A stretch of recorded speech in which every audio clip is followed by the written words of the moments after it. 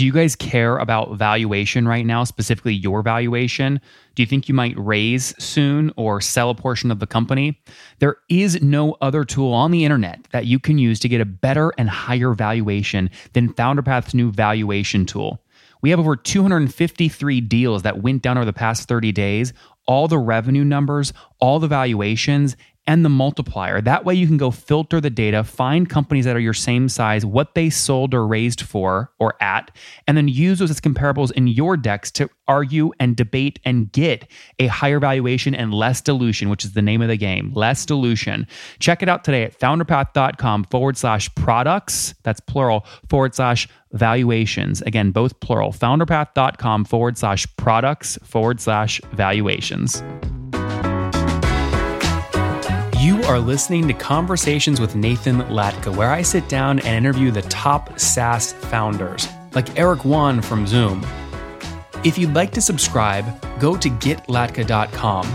We've published thousands of these interviews, and if you want to sort through them quickly by revenue or churn, CAC, valuation, or other metrics, the easiest way to do that is to go to getlatka.com and use our filtering tool. It's like a big Excel sheet for all of these podcast interviews. Check it out right now at getlatka.com.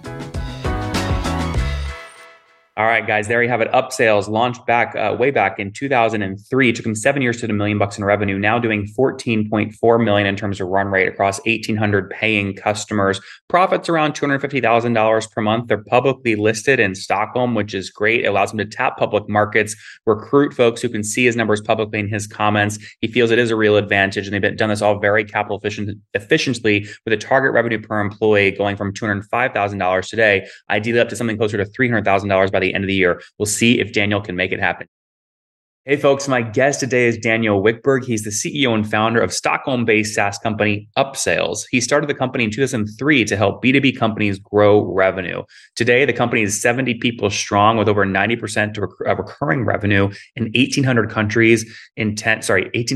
customers in 10 countries. They're at 13 million euros of ARR and have a long track record of profitable organic growth, which we love. Daniel, are you ready to take us to the top? Let's do it. Profitable and organic are two words I feel like I haven't heard in like a decade in SaaS world. How have you done this? Exactly. You're in a very competitive space. No, I mean, I think we've been focusing a lot on finding the right niche for us. So we try to focus on a couple of verticals where we think we can make a difference. And also in the Scandinavian market, I think there's a clear gap in the kind of mid-market. So you have all of these players for really small companies, and then you have Salesforce and a couple more for enterprises. But companies with between 100 up to 1,000 employees, that's where we really make a difference. And when you say you have sectors you focus on, what are some of those sectors? So other SaaS companies is a strong vertical for us. We're also seeing strong growth in manufacturing companies, and I think also our philosophy has been to the more we focus, the more successful we become, because we tend to focus our product development efforts as well to make sure that we have critical features that our competitors don't for the specific companies we target. Give me an example of that. What's something you've built for the manufacturing vertical that your competitors don't have? So for manufacturing companies, for example, you have this huge problem with if you're selling a complex product that you can sell in like 1,000 variations. You have this huge problem with proposals. Takes a lot of time for salespeople to create, and some of the time, you offer something that's like erroneous to the customer. And then you build that stuff and you ship it to the customer like 8 weeks on a boat, and then the customer calls you and says, "This is not working for me." So that's one problem we address to kind of streamline the proposal and automating for complex sales. Mm-hmm. That makes tons of sense. Now, when I had you on the show about 6 months ago, and you told me it took you 7 years to hit $1 million of revenue. I would tell most people, if you can't do it in 3 or 4, just quit, give up, and start something new. Why'd you stick with it? I mean, I was 21 when I founded the company, so I guess I had a lot of energy, and I didn't realize how slow things were going. Yeah, I mean, we saw like gradual success continually. So yeah, I think just continue working. Nothing more fancy than that. Now you have an interesting trajectory because back when you were on the show in 2019, you told me that your ARPU was around $1,250 per month. Then when I had you on 6 months ago, that had dropped to 600, but you had more than tripled your customer base. Where is ARPU today? Is it still around 600? I mean, I would say our customer base is a little bit distorted because we have around 800 or 900 direct customers. And I think those customers account for like 90+% of our ARR. And then we have the other 50% of our number of customers, which we inherited from a partnership we used to have with another company where we sold a white label version of Upsales. So we have like a very long tail of very small customers. So I would say the annual ACV is still around 12 to 13,000 euros per company, looking at like the real customers we have, so to speak. The 18, yeah, that makes a lot of sense. It sounds like there's a story there. Did you have a white label partnership with a partner and then they went out of business and then you took it over? Or what do you mean inherited? No, so the story was there's a Swedish company called Fortnox that does small business accounting and invoicing. And they used to have a CRM in their product, which they wanted to discontinue. So we made a partnership deal where we offered upsales to these customers who were using their own product. And we had that partnership for, I think, 2 or 3 years. But we realized that churn was a little bit too high and the growth was not really coming from these customers. So we just renegotiated the contract and migrated these customers to become direct customers of Upsales. I see. Do you still pay any kickback to Fortnox, a recurring commission fee or anything? Yeah, but it's like a very small part of the P&L. I see. And then cost actually. Okay. Yep. And then before we talk about future growth plans and how you're thinking about future product at Upsales, what is MRR today? So MRR today is, let me just see this in your currency. He did the conversions ahead of time, which we appreciate. Yeah, it's around $1.2 million is the current MRR. Got it. So that's up about $100,000 since when we chatted 6 months. So you've added about 1.5 million in new ARR over the past 5 months. Is that about right? Yeah, sounds about right. And where's the growth today coming from? If you've shut down the partnership channel, how are you getting more direct customers? So, I mean, we divided our sales team into a new sales team and an expansion sales team. And we have a kind of deliberate land and expand pricing model. So I think maybe 2/3 come from existing accounts and 1/3 from new accounts. And I mean, we're actually spending some time now thinking about our pricing because we realized that companies up to 100 employees, for those companies, our pricing makes total sense. And a good customer pays us around 1% of their revenue. But as you go up, looking at bigger customers, we tend to have a lower and lower take rate. So now we're working on differentiating the pricing to have more of a kind of an enterprise offering for larger customers. So when I talk to investors, I usually say that we think that we can triple our revenue without bringing in a single new customer because the potential in the existing customer base is still massive. And in our kind of target list of new customers only in Sweden, I think we have like 3 or 4% of those customers today. So there's also like a massive opportunity and a long runway of new customers to sell to. And obviously, I would say the macro environment today is more volatile than it was when we spoke 6 months ago. 6 months ago, you told me you were doing about $250,000 a month in profits. Are you doing more or less in profit today monthly? Yeah, I mean, I would say pretty much the same. We had a really good quarter in Q4. So, I mean, I think one of the secrets, I mean, to organic profitable growth is just to have an effective organization. So, I mean, we look a lot at revenue per employee and try to grow the organization in a sensible way. What's your target there? I think now we are at around maybe $200,000 per employee per year in revenue, something like that. And Yep. I think we can push that to 300 if we do everything right. Which job title do you think you can get more efficiencies out of to drive up the revenue per employee? Is it salespeople ramping fully? Is it engineers releasing product you can upsell? Where's the efficiency gap? I think we have more efficiency to do when it comes to kind of the everything related to customer success, to support and onboarding, and the small part of the business that services. But also, I think that as we are kind of moving up the value chain and trying to sell to larger customers, we realize that the right type of salesperson can carry like a 3 times bigger quota. They need some more support in terms of pre-sales or sales engineers, but I think there's more efficiency to gain from that.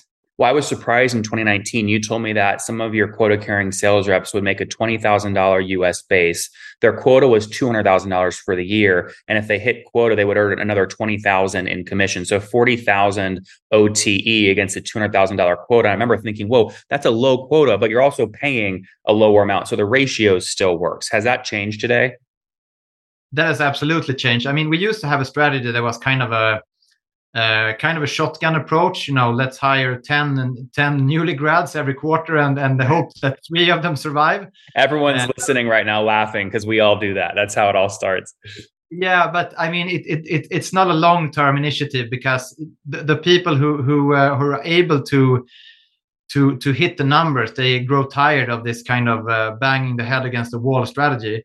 So now we are more and more looking for people with at least 5 years of experience selling software, and giving them a quota between $500,000 up to $1 million per year.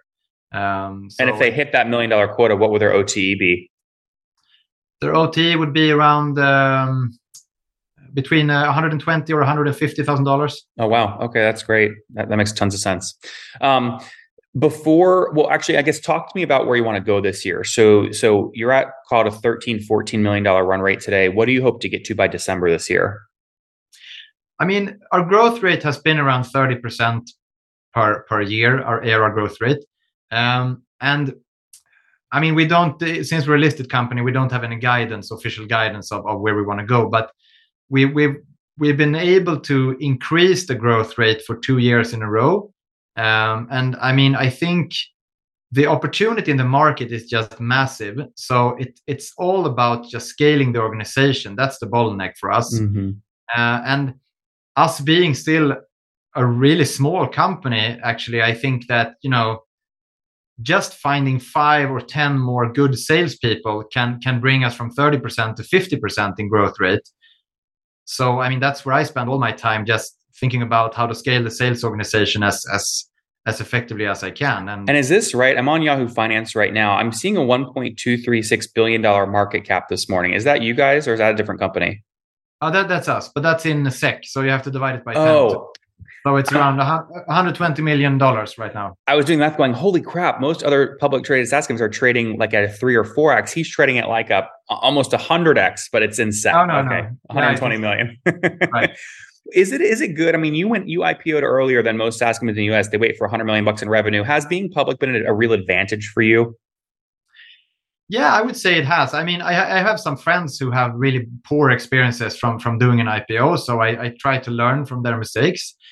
And I think one key thing that actually made it work for us was that we made a very deliberate decision when we went public, that we're not going to allow this stock market stuff to eat 90% of our schedule.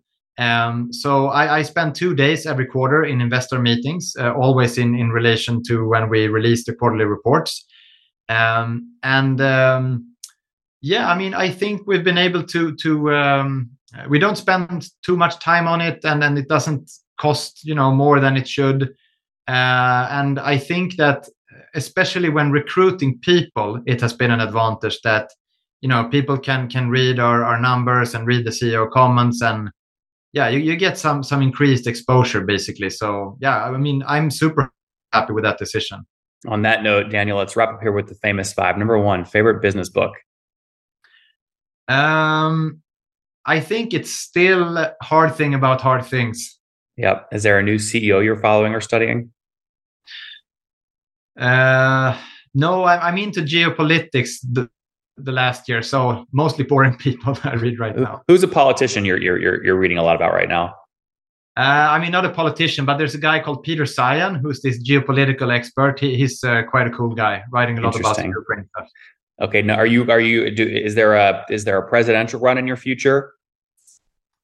A presidential run in my future? Well, in Sweden, obviously not in the States, but are you going to get active in politics at some point, you think? Never. That's smart, man. Number three, what's your favorite online tool for building up sales? I mean, we've had, I think I mentioned this the last time, but we've had massive success with this French tool called Galaxy to prospect on LinkedIn. Yeah, we're still using that quite a lot actually to drive. Do you let them use it on your account? I always get nervous with these tools actually using my account because I'm like, if they do anything bad, then I get banned and I'm cooked. Do you let them use your personal account, and how do you get comfortable with that? Yeah, actually they do, and I mean we started slow and we like monitored it, but everything the tool does is you do the programming yourself, so you are kind of in the driver's seat. Very cool. Very cool. All right. Number four, how many hours of sleep do you get every night? I'm sorry? How many hours of sleep do you get? I mean, I try to get 8, but I have a 3.5-year-old, so sometimes I get 2. That's funny. Okay. So 3 kiddos, and I think you're 41, right? 42. Happy birthday. You had a birthday recently, it sounds like. And married. I guess last question here. Something you wish you knew back when you were 20. I mean, I think I've actually matured a lot in the last 2 or 3 years in my thinking about business. And I think just, I'm a very hands-on guy, and that's not always a good thing. So try to let go of more of the details, basically.